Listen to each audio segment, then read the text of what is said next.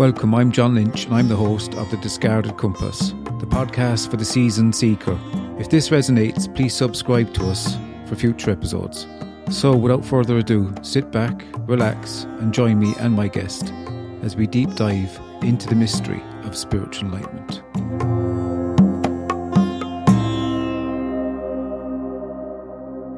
Welcome everybody to another episode of The Discarded Compass. I'm your host, John Lynch, and we have a great guest for you tonight, Eric Putkonen. Eric, how are you? Great. Glad to be here. Yeah, and thanks for coming on the show. And it was a bit short notice and you obliged fairly well, which is, I appreciate that, you know. So where are you from? Actually, Philadelphia, was it? No, I'm from St. Petersburg, Florida. Okay, you're living in... I've been living down here, I don't know, about 3 years. So it's nice. Wherever you go, you are, yeah? Yep. Apparently. Yep. I remembered having all my stuff in a Penske truck driving down here, and there was a definite feeling of not really going anywhere. I mean, it mustn't have always been like that. I mean, it must have been different years ago. You know, there must have been a time where you were where you were egoic, or, you know. Yeah. Well, like everybody, it starts out that way. And, had the typical building the whole sense of I, family, growing up, school. Yeah, it's a pretty typical scenario for everybody. And it happens at a young age, obviously. Probably some people say 3 or 4. I suspect even younger than that is where the ego starts to form. Because I mean, even before 3, some infants, when you call out their name, they'll turn and look. They're starting to get a feel for this name is referring to me. Yeah, that's true. I've never thought of that, actually. Yeah, the baby can take in the sounds of the name and mm-hmm. Is that terrible? Is that a terrible thing to happen? To become egoic, to suffer, because when you become egoic, or you get the sense of I mean, it's inevitable, isn't it, really? I think Ramana Maharshi said that it's inevitable. I think it is definitely not something that's bad. I mean, potentially, I would think there'd be almost more harm if you try to raise a child totally non-egoic. Because, I mean, in school, it's definitely not it's not civilized in school. So, I mean, a very non-egoic child will be eaten alive. Yeah. Yeah. And that reminds me. Yeah. I mean, losing the ego is far easier when it's a civilized society. And there's people not constantly trying to do harm or take advantage of you or mess with you or whatever. Yeah, it's a bit of a rat race, mm-hmm. And the thrive to survive and to reach the top, obviously, is another thing we could talk forever about. And the same thing can happen in the spiritual circles. Mm-hmm. People can become, I'm more enlightened than you, or I'm really enlightened, and you're not enlightened because you think you're not enlightened, and you are enlightened because you don't really care too much. You know, I mean, it gets really ridiculous. But what happened to you as such for this new way of seeing to occur? Well, I mean, the short story is it was just the grace of enlightenment happened where it was a seeing through the illusions. But I mean, I started out as growing up the typical way, but I've always had an interest and curiosity in what really was going on. I mean, ever since as a child, there's always been this feeling of there's more to it than this, and I'm missing something. And so, I started studying, unusual topics like, parapsychology and, a bunch of other stuff as a child.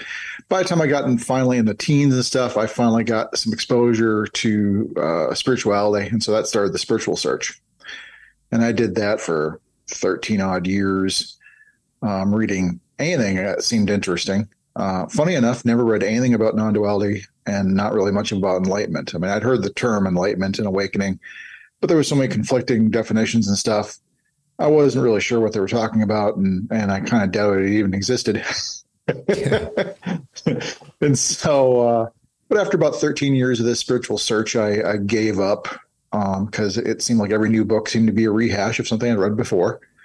And this exhaustion and futility of the search, I just kind of quit searching. So I quit meditating. I quit reading new books. I just gave up. But I'd been in the spiritual circles long enough to know about synchronicities and such. And so if something keeps popping up in life, I know to pay attention to it. And so about a year or so after I kind of gave up, Eckhart Tolle's name kept popping up.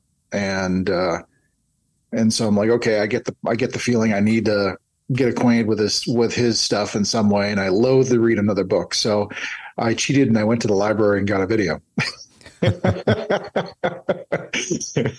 This was the idea at the time. Yeah. But during the video, a lot of it was stuff I heard before. He's talking about being present, and I had thought I had been present in the past, but that was the point. That was the point. It was, you can't think your way to the present.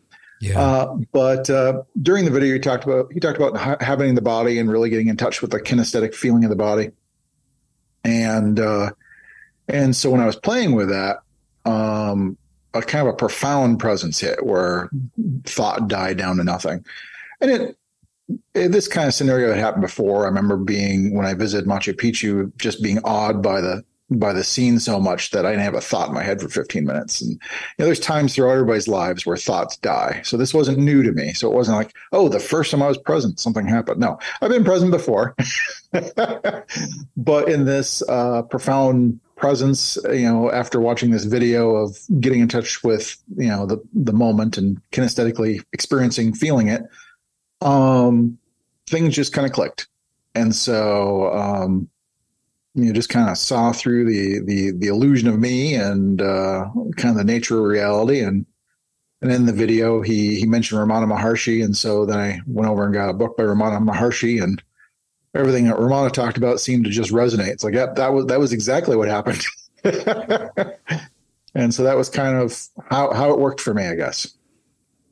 And as such, you didn't end up getting anything. I mean, I think I listened to a video there where you sort of described it like a veil dropping, as such. Yeah, it was kind of like a veil dropping because you have all these concepts in your head that you often think you understand, but the veil is kind of like you're staring at a map and the map drops away and you actually see the scene going, oh, I now get it. And so the veil was just my own concepts. It was stuff that was getting in the way. and how could you be sure that those concepts had dropped? That's the thing. I mean, it was a very deep, it was visceral seeing. It was arising from one's being, basically, that I could tell that the me was an illusion, and all the stuff associated with it was an illusion. And it kind of made perfect sense at that point. When somebody goes, well, how could you know? Well, all I could say is you kind of know. When it drops away, you're like, oh, I get it. But it was just the things I had read about or heard about just kind of clicked in place, and such that I kind of understood what was going on. And I hadn't, I wasn't really searching for enlightenment, didn't expect it to happen. And when it happened, I kind of went, okay, I knew something happened. Suffering fell away, thought by and large fell away. And it never really returned. And so I think that's been kind of more of the proof when people go, well, how do you know? It's like, well, the stuff didn't come back. It didn't go away. Yeah, what was false fell away. It's like neti approach, isn't it? It's like, it's not like, there was someone really, and then it fell away. There was never anyone. Exactly. Yeah. Yeah. It's that, Yeah, it wasn't like the me goes, "Oh, I got it now." It's the very illusion of me just drops away. It's like, "Oh, this has always been the case." Okay, I get it. They always talk about the wave and ocean analogy, and it's like, and I sometimes clarify. I'm like, well, the wave never becomes the ocean or realizes it's the ocean. It's the ocean realizes it's always been the ocean. Yeah, yeah. It's a slippery. It's a phantom. It's a slippery phantom of a thing. The ego. I mean, I look. As soon as you try to lose it, you are it, and you can't be the presence or the absence. It's absolutely an astounding, but that's not real. That's not true either. It wouldn't matter much what I call it.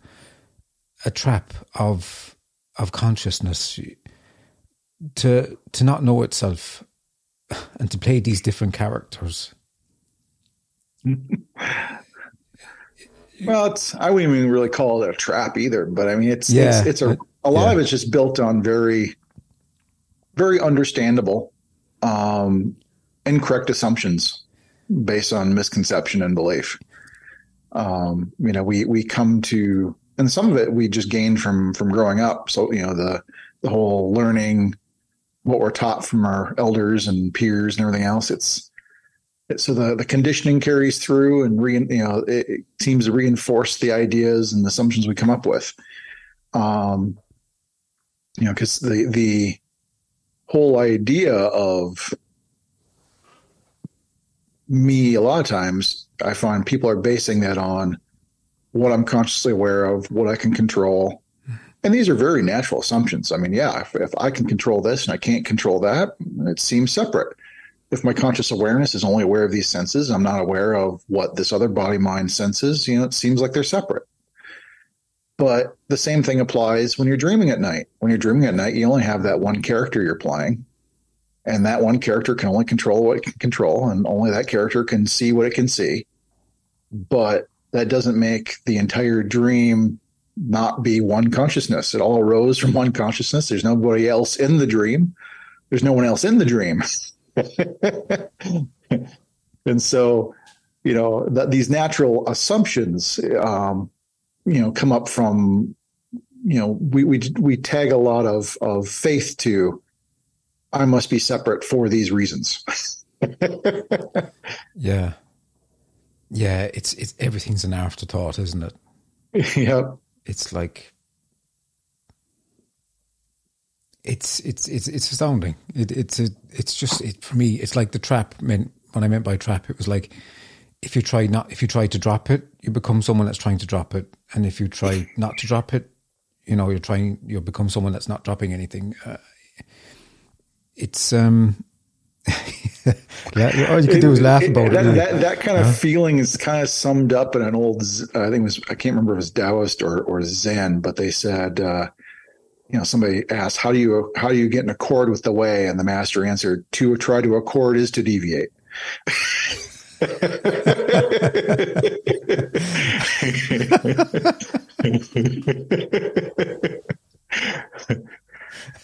I could just imagine the guy that he said that to.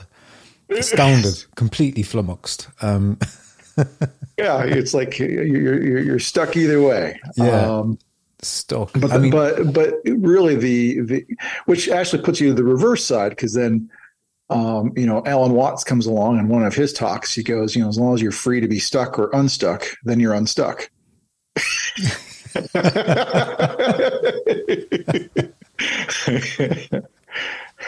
Only when you think that you're not free to be either way and you must be unstuck at all times, then you're stuck. Yeah, you have to be unstuck but not stuck. Yeah, it's a sticking point, huh? Yeah. I mean, we can laugh at these things because we've some sort of insights, but to be a life force such that's constantly occurring, there's nothing really to be said, and that doesn't mean it's dull, does it? It's like, it's quite effortless, isn't it? Sense of being. Yeah. Yeah. It's, the sense of being is effortless, of a really natural state. So, I mean, and being it's natural, it's not this grand thing. Yeah. You know, Yeah, like, there's fireworks going off and you're meeting God. And I mean, I've read books where people had spiritual experiences and they went into the light. And interesting enough, you're not even the light either, because you're aware of the light. You're actually the darkness that sees the light, because only for the darkness there couldn't be light. It's quite into all these things that you read about are quite fascinating. Well, if you want to think about that a slightly different way, yeah, you got to remember that outer space appears to be utter blackness only because there isn't an object. But as soon as there's an object, there's light, because now there's reflection. Yeah, all the light has always been there, but it appears dark. Yeah, it's one of the same thing. That's a bit too much, isn't it? Isn't that the contrast, how the mind works? It divides like light and dark. It divides it completely, divides it up. Yeah, it always tries. Well, it's always there's it's a natural thing of the divisive mind to try to have these contrasts, but also try to conceptualize in some way, and any conception is always going to have holes and be incomplete, and so it's never quite right either. And is it that conceptualization that keeps the mind alive as such? Because there's no mind, is there? Is it conceptualization that is the mind? Mind is, I think, just the standard term we use for the stream of thought. As long as there's, thinking arising, we think there's a mind that's doing the thinking. But really, mind is just the label for the stream of thought, because when they're in the absence of thought, there's no mind. Kind of in the same way in the East when they talk about no mind. If you had ever seen the movie The Last Samurai, but there's this one point where the character in Westerner is learning swordsmanship, and he's paying attention to the guy who's attacking him, and he hears the crowd kind of laughing, and he's noticing all that, and he's getting just kind of the crap kicked out of him basically, and the guy who one of his friends in the village runs up and he goes, no, you have too many mind. You're minding the opponent. You're minding the audience. You're minding yourself. No mind. And, it was kind of the pointer that you're thinking too much about all this other stuff. Don't pay it any mind. And when there's an absence of thought and you're not paying anything any mind, there's no mind. Yeah. And if you try to have no mind, you're in again, Well, you can't try to have no mind, because that's fighting the mind, and nothing agitates the mind more than resisting it. Yeah. So how would someone approach this, Eric? What tips would you give them? Approaching no mind or being very present? Yeah, usually there's a few different ways. I know Ramana Maharshi, he taught self-inquiry. Who am I? And, he even said the primary purpose of that was to bring silence of mind. It was just to silence the mind. So a thought arises and you go, who has this thought? I do. Who am I? And you just follow it right to the I thought, follow it to the source, and the source is silence. So that's one way to quiet the mind. Due to my exposure with Eckhart Tolle, the one I kind of like is just being 100% devoted to the experiencing and feeling of what's going on. Similar to how in Zen, they'll say, watch your breath, which early in my spiritual journey, that caused nothing but misery, because I'd be mentally trying to observe my breath. I'd be counting my breath and mentally observing. And that's not what you're really supposed to be doing at all. It's feeling the breath. And so, do you feel the air going past the lips and through the nostrils? Do you feel the chest expand? Do you feel all this stuff going on? But you don't have to focus just on the breath. You can feel everything. It's like, do you feel your own heartbeat? Do you feel the pulse? What's the alignment of the body? How much tension is there? There's so much to be aware of. And I find this is a good portal, because there's so much depth available. Science has said conscious awareness is only aware of, say, 10 bytes a second, but there's millions of bytes of information going on. I mean, there's so much going on. The conscious mind could never grasp it all. And in that way, there's a lot you could potentially become aware of. And so it's kind of like on one side of the spectrum, the conscious awareness only has so much bandwidth. So on one side of the spectrum, somebody could be so deep in thought and thinking that they could slam right into a lamp pole because they simply were no longer aware. They didn't see it in front of them. You could be on the other side of the spectrum. You could be so with the now, experiencing it, feeling it, how all the stuff that's going on, that there's just no room for thought. And I find that works better for me, is just totally being 100% devoted to the moment, feeling it, experiencing it, and keeping kind of also the knowledge or understanding that any thought that arises can only be about the past, the future, or pure imagination. Thought can't touch the now. Experience is the direct experience of now is about as close as you can get. Thinking about it is an afterthought. It comes in afterwards. The thought that had happened, the thought that of what might happen a moment to come, or just daydreaming. And knowing that if the focus is on the present moment, if a thought arises, you just don't really pay it any mind. And you just go, I don't really care about that. I'm more concerned with now. And for somebody who's trying to kind of get into presence and no mind, it's difficult at first because, we've conditioned ourselves that as soon as there's a moment of silence, this is when the mind should, or the brain should come forward with things we had forgotten, or things that need more attention. And many of us have experienced it at some point in life where, in a moment of silence, something comes to mind. It's like, oh yeah, I forgot about doing that. Well, now you're just reinforcing. Good job, brain. You reminded me in this moment of silence. I need to do this, and off you go on the next project. And in that way, we're just constantly making ourselves busy, but we're constantly reinforcing. In a moment of silence, give me stuff that I should be paying attention to. Then we decide to start meditating and become present, and we're sitting, we're like, why are all these thoughts coming? Well, that's the conditioning. In a moment of silence, give me all this stuff. And so as we're being very, very present, at first, there will be very, very appetizing, seductive thoughts that will come up. It's like, oh yeah, I forgot about that. And so if you're trying to practice being present or no mind, no matter how seductive the thought, you just got to kind of ignore it and go, I'll do it. I'll think about this afterward, after I'm done sitting or after this practice or whatever. But for now, I don't care. And in that way, you're trying to build a kind of a new protocol or condition in the brain to go, you don't need to fill up silence. You can allow it just to be silent. And then over time, the brain kind of catches on. The brain's a bit like a tanker. It's slow to turn. So it takes a little bit of practice, but eventually the brain goes, oh, I don't need to fill up all the silence with something. And then you'll find that you can just sit and be fully aware and no mind and not think. And it's not a big deal. But it may take a while. You mentioned you were reading books when you were younger, and just when you were talking there, I was listening, and you reminded me of the fact that usually we look outward, even in religion, we're looking outwards to things. In life, we're captured by objects, materialism. Mind is captured, and advertising plays on this very well.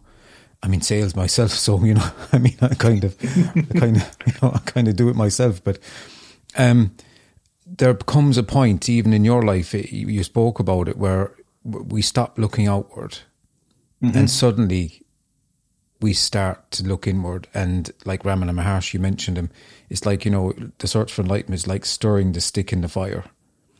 And the stick eventually burns out while you stir it. And while you're looking inwards, it's like using a thorn to pick out a thorn, And like, I'm just saying, I think that's a really, you kind of touched on it there. That's an important aspect of the search, you could say, that suddenly you look in. And the mind doesn't want that, does it? I mean, I talk to people sometimes that have no clue about non-duality or enlightenment. And I can sense it, the mind will... Usually it's three standard answers. I wouldn't think that deep. Oh, I don't have time for that now. Oh, that's very complicated. it's always it's a standard, it's a standard reply. Yeah. Yeah. Well, I mean, the standard replies, I guess, are a bit of maybe a defense mechanism, but I mean, it's the illusory me, the idea of me being the thinker, being overly enamored and focusing on thought. These are all substantiated and strengthened by struggle and resisting what is and trying to get into the future or trying to get away or fixing the past. All this stuff helps strengthen it. So if you just say, cease doing, just be still, be silent, be fully aware, not even thinking. Yeah, the mind really doesn't want to do that. Yeah, it doesn't. And neither do people. Really, no, they sense it. Yeah. Because as soon as you say, be still, be silent, cease doing, they're like, well, how is that going to do anything? And it's like, well, the point is, it's not. You're not trying to do something. You're trying to cease what you've already been doing to see what's behind that. Yeah. And to find the doer. Yeah. Yeah.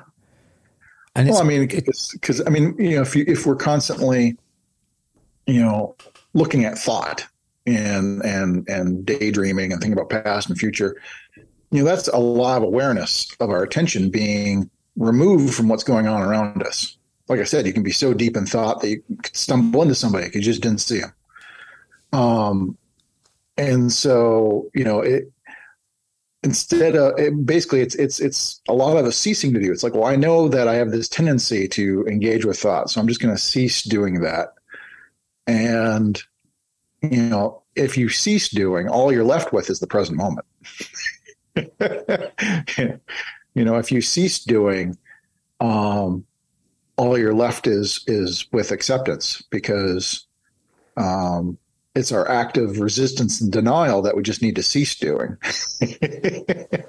Yeah. And so, that we cease doing it. And what would you say after that?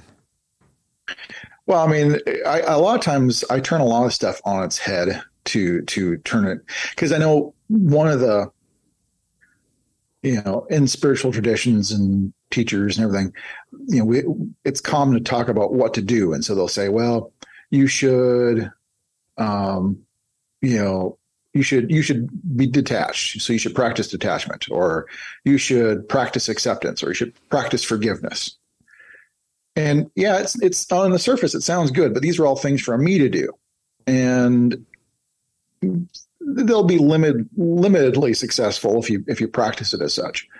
But really, if you look at it deep down, the only reason you need to forgive is because of something you're holding on to from the past. If you cease holding on to it, you don't need to forgive anymore. If the only resistance and denial is of the present. And so if you cease resisting and denying, well, then it's already accepted and allowed. It is recognizing that the stuff that we're told to practice in a weird way can be interpreted, and often is interpreted as, I should do this to counter this, but they don't realize this that they're trying to counter is something they're already doing. So you're now doing something to counter something you're doing. And so I usually try to flip it over, because I'm like, well, really what you need to just do is just realize what you're doing and cease doing that. Yeah, it's to preempt the whole struggle. Yeah. And when you cease doing something, that's not particularly egoic, because the doing is the egoic. To cease doing and not do is not egoic. It's kind of like, it's kind of like the comparison between, say, silence and noise. We never create silence. We just cease making noise, and then there's silence. Yeah. The same thing with peace. We don't really create peace. We just cease struggling and conflict and fighting. When you cease fighting, there's peace. Yeah. Well, they will say both sides will say they're fighting for peace. Well, the thing is, there's no way to fight for peace. It just doesn't work that way. I mean, tell these geniuses what in World War III, whatever they're doing now. Yeah, that's the thing. It's a crazy world. But is the ego the cause of all these problems that we're having, or is it just is it played out like a Someone said that it was all what's happening is like God having a dream. Yeah. And he doesn't even know that he's dreamt this. It's just dreamt. He can't even do anything about it, or it can't do anything about it, because it's just spontaneously being dreamt out. That's quite like mind blowing. I mean, that means that is one way to point at it. But if you think about it even further, really what it is all the dream characters are being played by that one consciousness or God. And it is the actions of each that are creating the dream to be as it is. It's the action. So you're saying on one hand, well, you're not. You're making a complete one statement. Well, I'm just saying the dream is as it is because of all the individual actions of all the characters. Yeah. The only reason, something is built is because a group got together and built it, whether that's a dream or not. But, and so in one sense you could say God can't do anything about it, in the sense that there's no third point of view that's almighty that can come in and go, I will fix this all. That can't happen. If it's going to be fixed, it's going to be done through all the individual characters of the dream. Well, that are powered and played by the dream. I mean, God, which is playing all the characters of the dream, through the characters of the dream, may go, we don't like this anymore. We're going to act as a group and change things. That would be God changing it, but not as directly as people imagine God acting. Yeah, but even those changing, them changes don't mean anything because they're a dreamlike change. Well, it doesn't mean anything in the absolute sense, and that nothing is gained or lost. Yeah. But while you're dreaming, it means something. For the dream characters within the dream, it means, well, apparently, yeah. Basically, love or hate, war or peace. That's what it really means for them. The thing is, that's the nature of all games. If you think about it in terms of when you're playing games, is anything ever really ultimately gained or lost? No. Yeah. But you're still going to try to win. You're going to still try to, you're still looking for the joy of it. If it's a cooperative game, you're all cooperating to achieve goals. But is there a real point? Is it serious? Is it something no, it's not serious. You're not really accomplishing anything. Nothing's really gained or lost. Yeah. But you still do it for the joy of it. And in the same way, in a dream, the characters of the dream could go, we're going to do this to make this change for just the simple enjoying that. If it changes, we'll enjoy how things change. Yeah, enjoy the ride. Not that it makes it suddenly serious, but that you gain something because when the dream's over, it's over. See, this is it. Nothing's permanent, so you can't grasp it and go, we've accomplished it. Yeah, and like being president of America, that's fine, that's okay. That dream will go too, and being a street cleaner in Washington, that dream will go as well. Or sitting on a couch doing nothing all day, that's the same importance. But it's all the same importance. But the thing is I find life is play, and you can just say, well, there's real no gain or loss, so why do anything and kind of remain aloof. But that's kind of, the game doesn't end even if you decide to try to cease playing. You're still playing just another game in doing that. But it's kind of like, I guess it's opposing paradigms of thought, because Alan Watts had once talked in one of his lectures where he goes, people have this idea that we must clean, purify, remove things. It's almost like they think the ultimate goal is we should get down to a nice clean rock, and that's what's left of the planet. nice, clean, perfectly sterling polished rock. But he goes, if you realize the world is a play, you can then live it up. It's like, well, great. I believe in color. I believe in we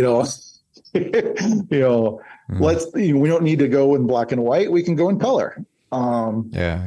Just for the joy of it, not because you're gaining anything of it. And so even a street cleaner in Washington, as you said, they could just be a normal street cleaner and drudge through their day, or they could see there's another way of saying, well, this is the way I'm interacting, and they can actually see that they're making people's lives better. There's these two viewpoints, are just tint the way we're living in the world in terms of whether you add a minus or a plus to it. Okay, so obviously I went off in a bit of trying to go down those rabbit holes, which there are thousands. But the sense of authorship is the thing, isn't it? We need to get to that. Who's driving the dream bus, as someone said once. Well, you never see who's driving it. Just as when you're dreaming at night, the dreamer is never revealed. Even the character you believe yourself to be is part of the dream. It's also part of the dreamed. No different than any other character in the dream. And so the dreamer is never really revealed as another object, another third point of view that's all knowing, all seeing, whatever. But who would view it anyway? It'd be like, who would view it? Really, it comes down to just realizing that, that there really is no separation, that it is kind of all a dream, and there is choice. We all have choice whether we want to do things. Do we have actual,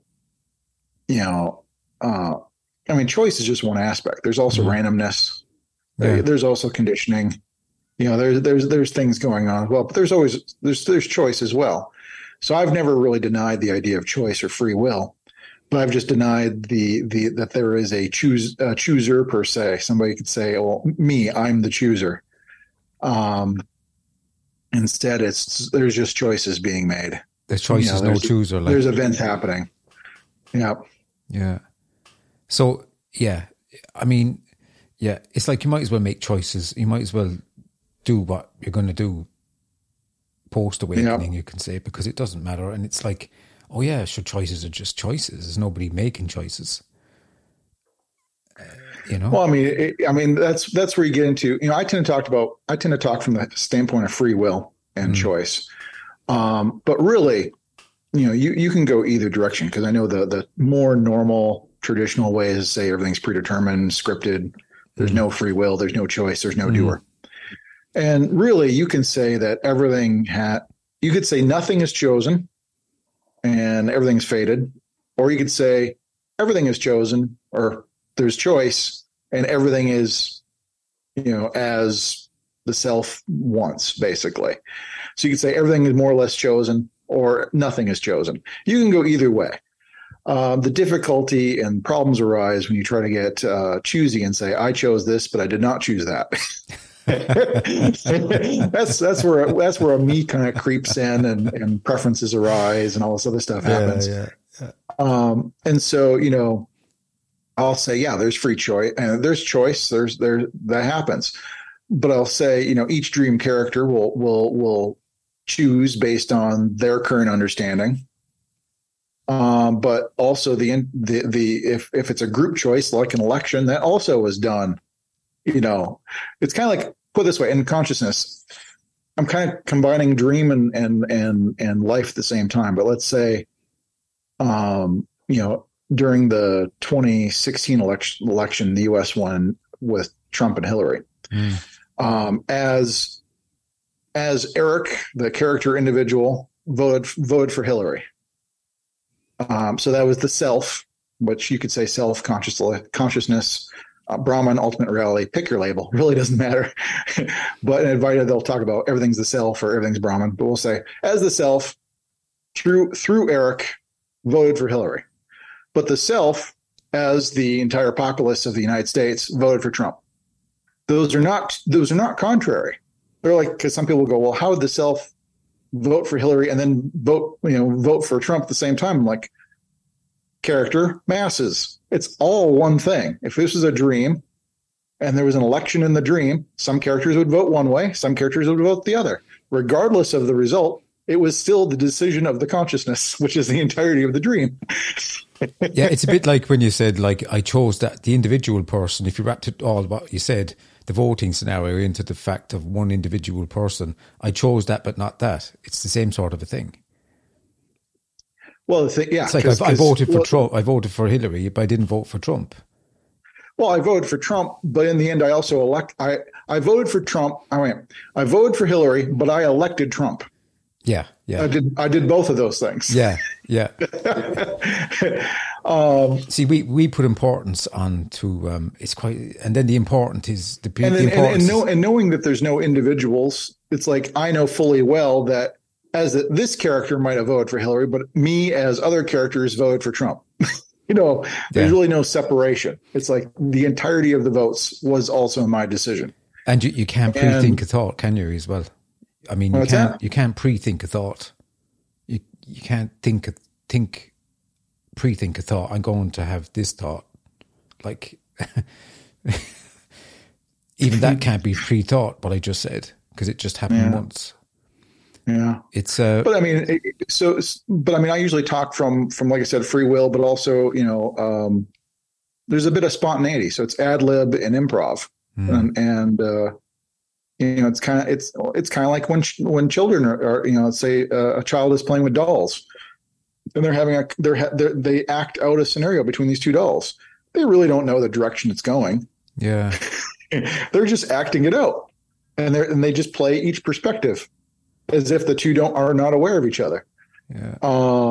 And the same thing happens in dreams. The same thing is what reality is like. It's just consciousness, self, Brahman, pick your term, playing all the parts. And the belief that I'm an individual, I am separate is the illusion, because nothing has really ever been separate. And that's the thing. Nothing has ever been separate. Yeah. Yeah. There's just the misconception, incorrect belief and assumption and ignorance that there's separation. The idea of separation is imagined. It never was separate. We just imagined to be separate. And then the body brings that idea of separation, doesn't it? Believing out the body. No, well, the body is I would say really it's in the brain. It's within the conception that we come up with the idea of separate. In the head, like. Yeah. Because, it's kind of like if you're used to seeing, if you see trees and you're used to them being separate, or at least having the idea that they're separate. And you go to a place like the Pando in Utah and you see this aspen forest with hundreds of trees, and you go, how many trees do you see? Most people would naturally go, well, there's just, there's hundreds, you can't even count them. But it's because they're going under the incorrect assumption based on their ignorance and misconception that each thing they see sticking out of the ground are separate. But the Pando is what they call a clonal colony. It's a contender for one of the world's largest organisms. It's one massive root structure with just stems sticking up everywhere. And this was proven not that long ago by science in terms of, for hundreds, if not thousands of years, people have assumed all these trees are separate. But then science comes around and goes, no, we've proven they're all one thing. Wow. And, but if you're not privy to that knowledge and understanding, you ask, how many trees do you see? People would say, oh, there's hundreds. It's acres and acres of woods. Because they simply don't know. It's their misconception built on an assumption based on ignorance, just not knowing what's really going on. Yeah. And that all happens in the concepts and through the brain of the body. Yeah, that ignorance, it's nobody's fault, is it? I mean, because you stumbled on the Eckhart Tolle book and the video and yeah. Ignorance isn't a bad thing. You don't want to vilify ignorance and go, ignorance is bad, we need to get rid of it, because, ignorance is what you need to set up any game, really. Mm-hmm. I mean, imagine playing poker if everybody's hands were seen at all times. Poker would be very dull. It's fun because we don't know. Yeah. We're all one, show me your hand. Surprise parties are a great thing. Yeah. But you can't plan a surprise party for yourself. If you know about it, it's not going to be a surprise. A magician's illusions bring wonder because we don't know how it's done. It's just so ridiculous. That's so ignorance ridiculous. is a great thing.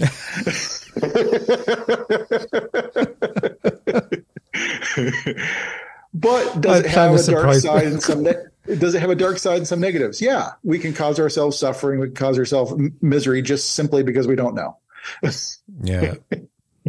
And, it's okay not to know because we grow up in a society, you have to know everything, you have to gain knowledge and you have to know the answers to the tests and, Jesus, it's like, it's a perfect con job in a way. Yeah, look, and no one's a master of everything, and no one is born a master in anything. No, it's all trial and error. Absolutely, and a lot of error. Yeah, and ignorant. People say often, just just throw something in. They say, "Oh, you're ignorant." Well, we're all ignorant. There's nobody that knows everything, like you just said. Yeah. There's a freedom in this, isn't there? Like on about those trees, that there's no separate tree, that are all one as such. There's also a freedom and there's an ease with being in with other people that resonate on this journey as well, isn't there? Like, Yeah. It's like we're all those trees together. Yeah, there's a certain ease.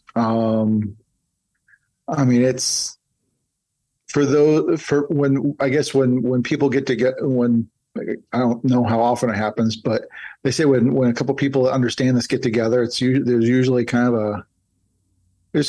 you both kind of understand, what the other understood in terms of that, it's not there's not a me, there's no separation, the conflict, the struggle, there's that's kind of fallen away. And so, two people have their own inner peace and meet, and there's just this deep peace and contentment. Yeah. And I'm not trying to defend a concept that I have, or, it's not a bit like if this was a business meeting, we'd have agendas and opinions and, I'd have to try and get my point across. It would be, contrived. But this is totally not that, like. Yeah.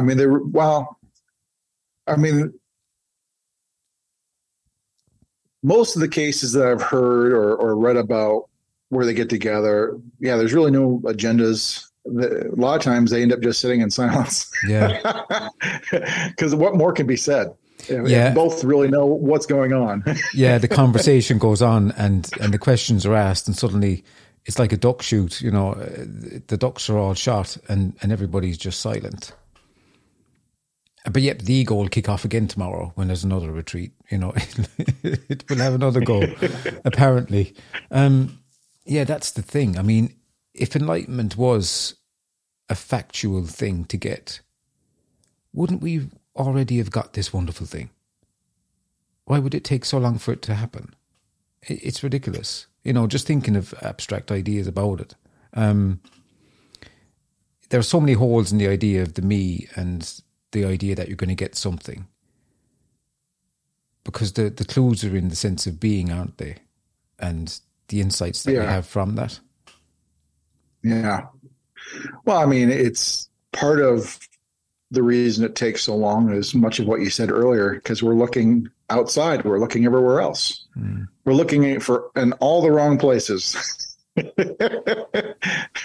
It's kind of like if your glasses are up on your head and you go like, where are my glasses? And you spend the day searching your house, your car, you're looking everywhere, but you just can't find them. Like, where are they? They're on your head. They've always been there.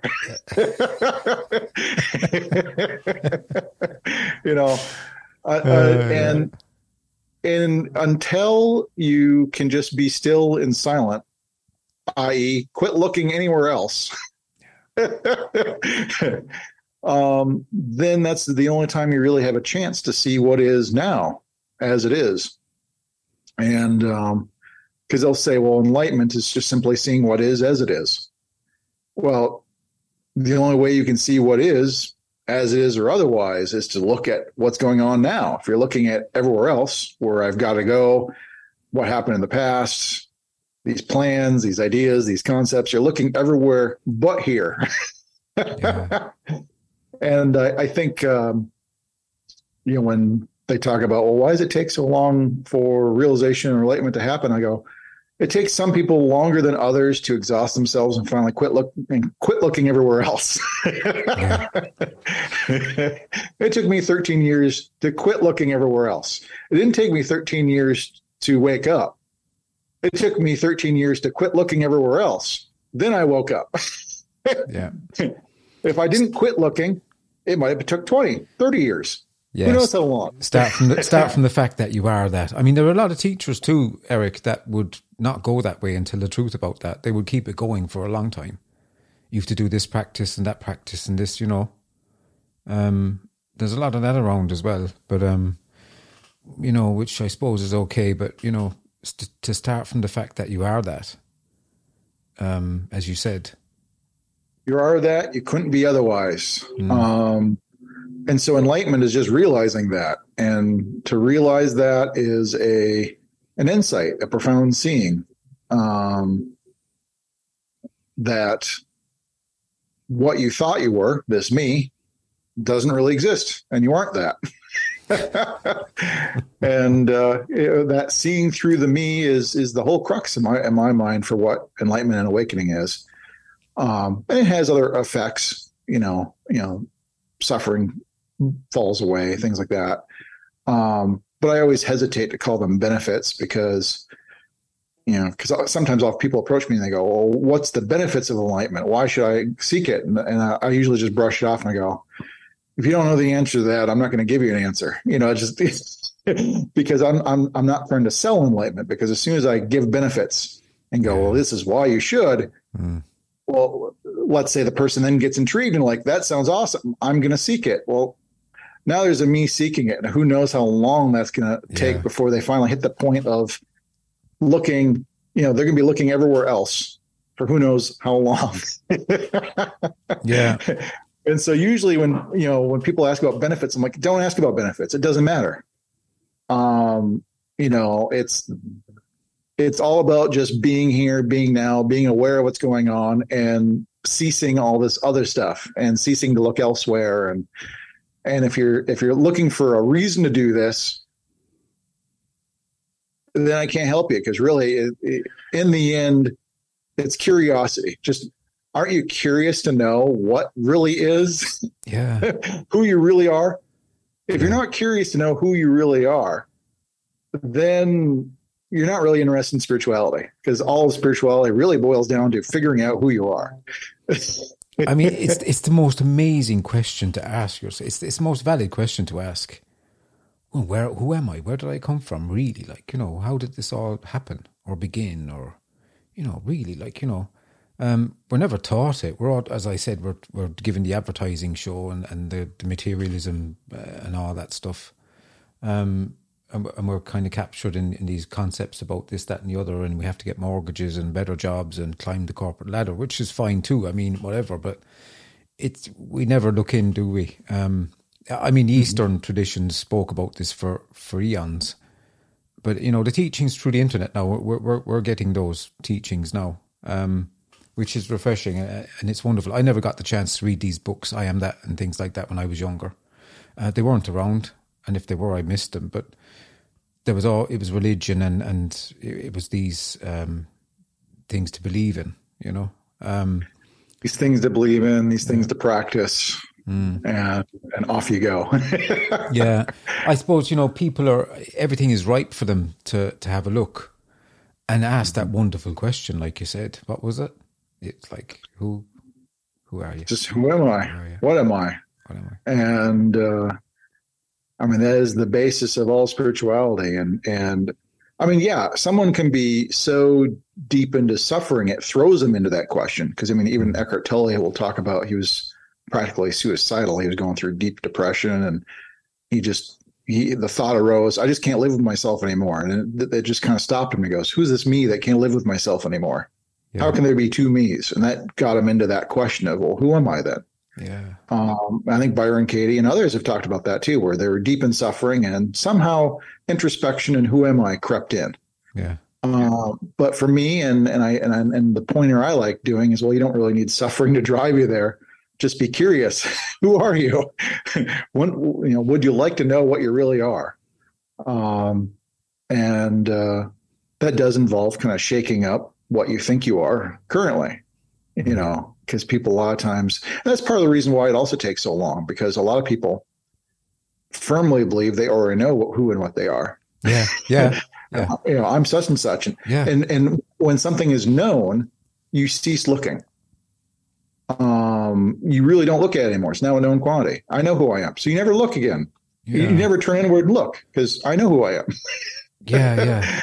Yeah. It's from a point of not knowing. I don't know. That's when we look. That's when we're open. Yeah, and even people, I think Nisargadatta Maharaj, I like this one where he said, even to see into that and get to try and break that shell, the person knows who they are. He said something like, you believe you're the body. Some seeker said, he said to the seeker, who are you, or whatever. And the seeker said, I'm the body. Yet you're here looking for enlightenment and you believe you are the body. I mean, that even screams an answer. Well, the thing is we so much do very, very superficial level of awareness and looking, and we don't question our own beliefs. Because I've had people, come to me and go, "Well, I am the body," and I'll go, "Okay, well, let's go under that assumption that you are. Are you all the body or just part of the body?" And they're like, "Well, no, I'm all the body." I'm like, "Okay, let's go with that." If you have a hair clipping or a nail clipping, are you less so? No, I'm not less so. I'm still me. I'm like, okay, those two parts you're not. And we start whittling away. Yeah. Until you're left with nothing. And they soon realize it's like, well, okay, well, if as a child you had a tonsillitis or appendicitis and you had tonsils or appendix removed, are you still me? Oh yeah, I don't. Okay, those are two organs that are not you. And you can whittle through organs and body parts and everything else. And it's like, okay, and as you keep looking, there's this point where you might realize I'm not here. There is no me here, and that's kind of where the neti comes in. You keep looking at and investigating until you can deeply, viscerally see and feel that I'm not this. And then you cease identifying with it. But yeah, a lot of people, they come from the idea that I'm the body. And then with that incorrect knowledge of who and what I am, they never look. Because as soon as I said, are you less so with a haircut or nail clipping? Well, no, they've never delved into it. They just stopped it. I'm the body. They never looked at it really deeply to investigate and question it. It's astounding. It's astounding. It's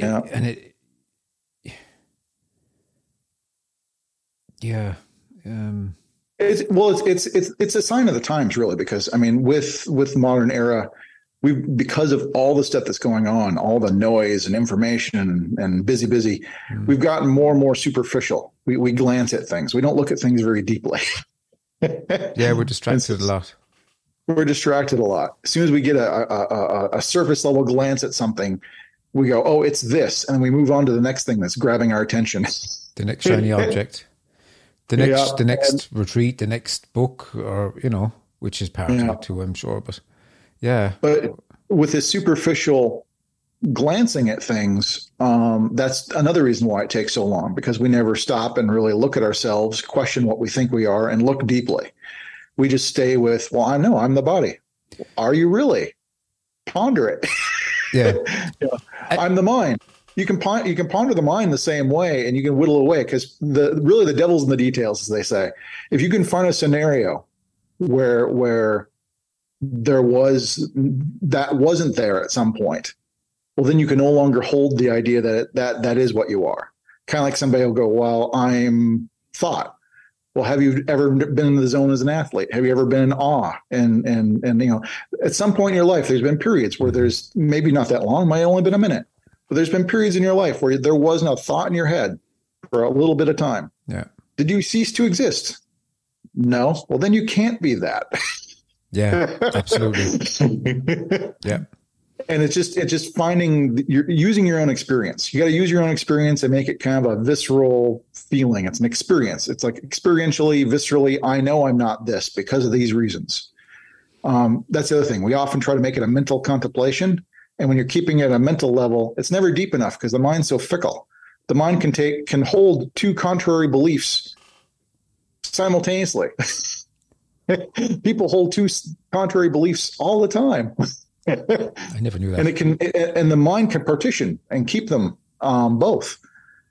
But the mind's fickle that way. So that's why mentally trying to hash it out, going, well, mentally I see that I'm not this. That's never what I'm ever talking about, because that's too shallow. You almost got to feel it in your gut, in your being, kind of, I know I'm not this because this, And when that investigation is done, right? And yeah. I totally get that nitty approach. When that investigation is done, this clip is in my mind now from YouTube, from Jeff Foster. I think somebody gave him a question. The heading of the YouTube video is "All That's Left Is Laughter." Mm-hmm. And someone, I think, said to him, well, this has come up, but it's funny. When I become enlightened, what was it? When the ego is dropped, will I know that it's dropped? Something like that. Something like, when will I know that it's gone?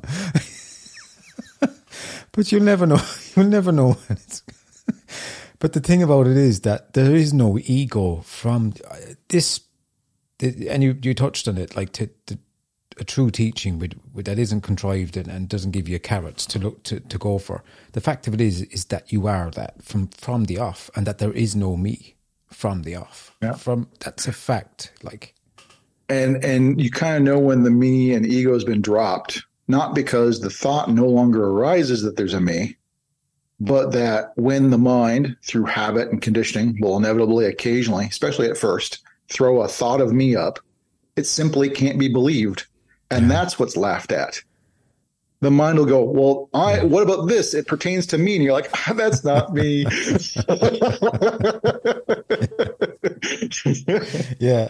Yeah, it's reflected. The mind becomes humorous because the old repetitive thought will throw up about a me, and that this is vital for a me, and it's like, but it's not a me, it's not me, and it's not vital, and that's what becomes humorous. Yeah, all that's left is laughter. Yeah, all that's left is laughter, and I do find that over time the mind throws up less such thoughts because again, kind of like what I mentioned earlier, the mind's a bit of a tanker in terms of new habits come in, and if you keep laughing at the idea of me as it arises, eventually the brain kind of goes, okay, I'm gonna quit referring to this because I don't like the ridicule. But can't handle this. I'm leaving. Well, I mean, the brain. I always say the brain is a friend. It really is trying to help, and it's operating off of the conditioning and habits and things you've put into it. And so, by the time we're adults, most of our thought is self-reflective, self-referential thoughts. And so even after awakening and enlightenment, those thoughts will still arise. But that awakening and enlightenment has probably happened when those thoughts arise, you don't believe them. It's like the thought arises and it's like, I know that's a thought. That's not me. It's kind of similar if someone walked up and tried to convince you that you're your kitchen fridge. You would never believe you're your kitchen fridge. It's a ridiculous thought. What do you mean I'm the fridge? No matter how many times somebody tried to convince you, it'd almost be more humorous. It's like, you really believe I'm the fridge? I mean, come on. And that's the way the mind operates. The mind will be going, no, I'm this. No, you're not.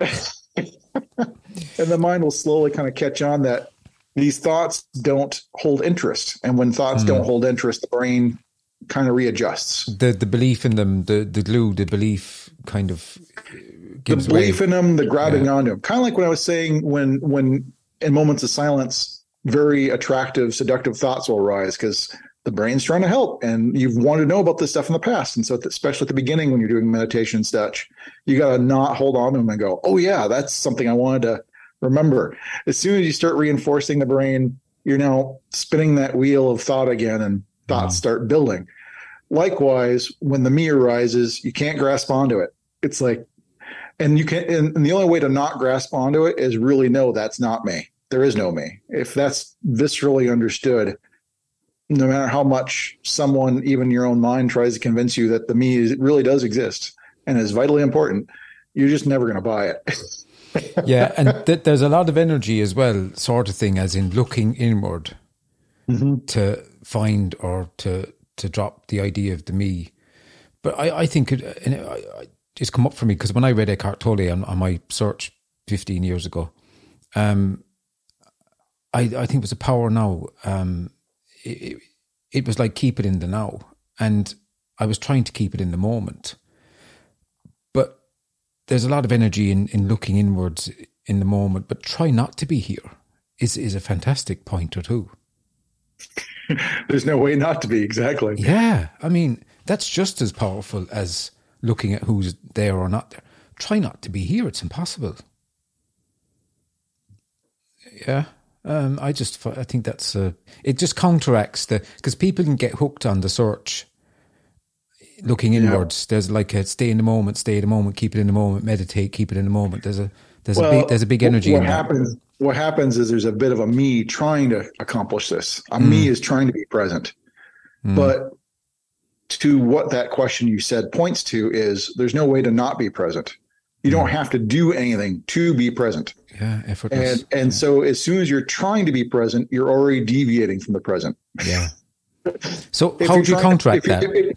If you're trying to be present in order to get something, you're already deviating from the present.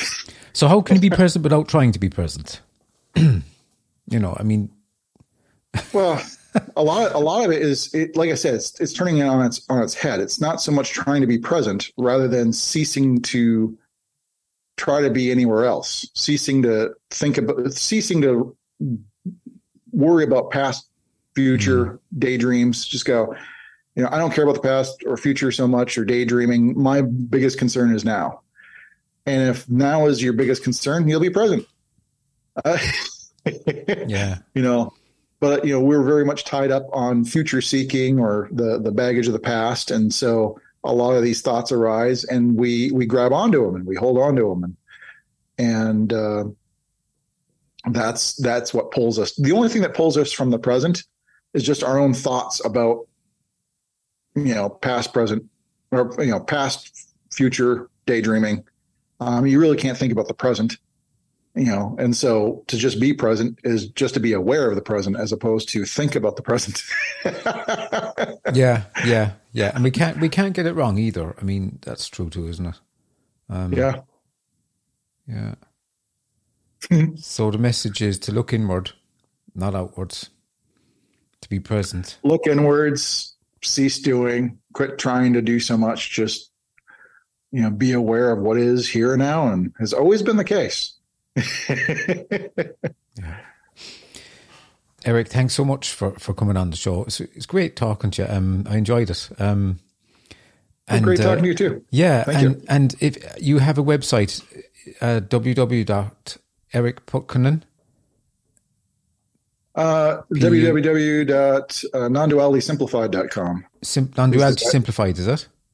Yeah, okay, that's the the website. YouTube channel is Eric. Yeah, the YouTube channel is just my name, Eric Putkonen. Yeah, and people can reach you there, and you do retreats and Zooms or. I do Zooms. I've been using Google Meet more, but retreats not so much. I haven't really gotten into that yet. I still host gatherings in my house. Actually, this Sunday I've got one. Some people coming over for a satsang in my house. Cool. But pretty much it's occasional home meetings, occasional online meetings, YouTube videos. That's kind of what I'm doing these days. Okay. Well, we look forward to more. Excellent. Well, thank you much. So, Eric, thanks a lot, and take care, yeah? You too. Appreciate it. Take care. Thank you for joining us on our podcast, and we very much hope you enjoyed it. If you did, please subscribe for more on your chosen platform. And also, if you'd like to keep in contact, please hit us up on social media. So folks, until next time, please take care, and we hope you join us soon.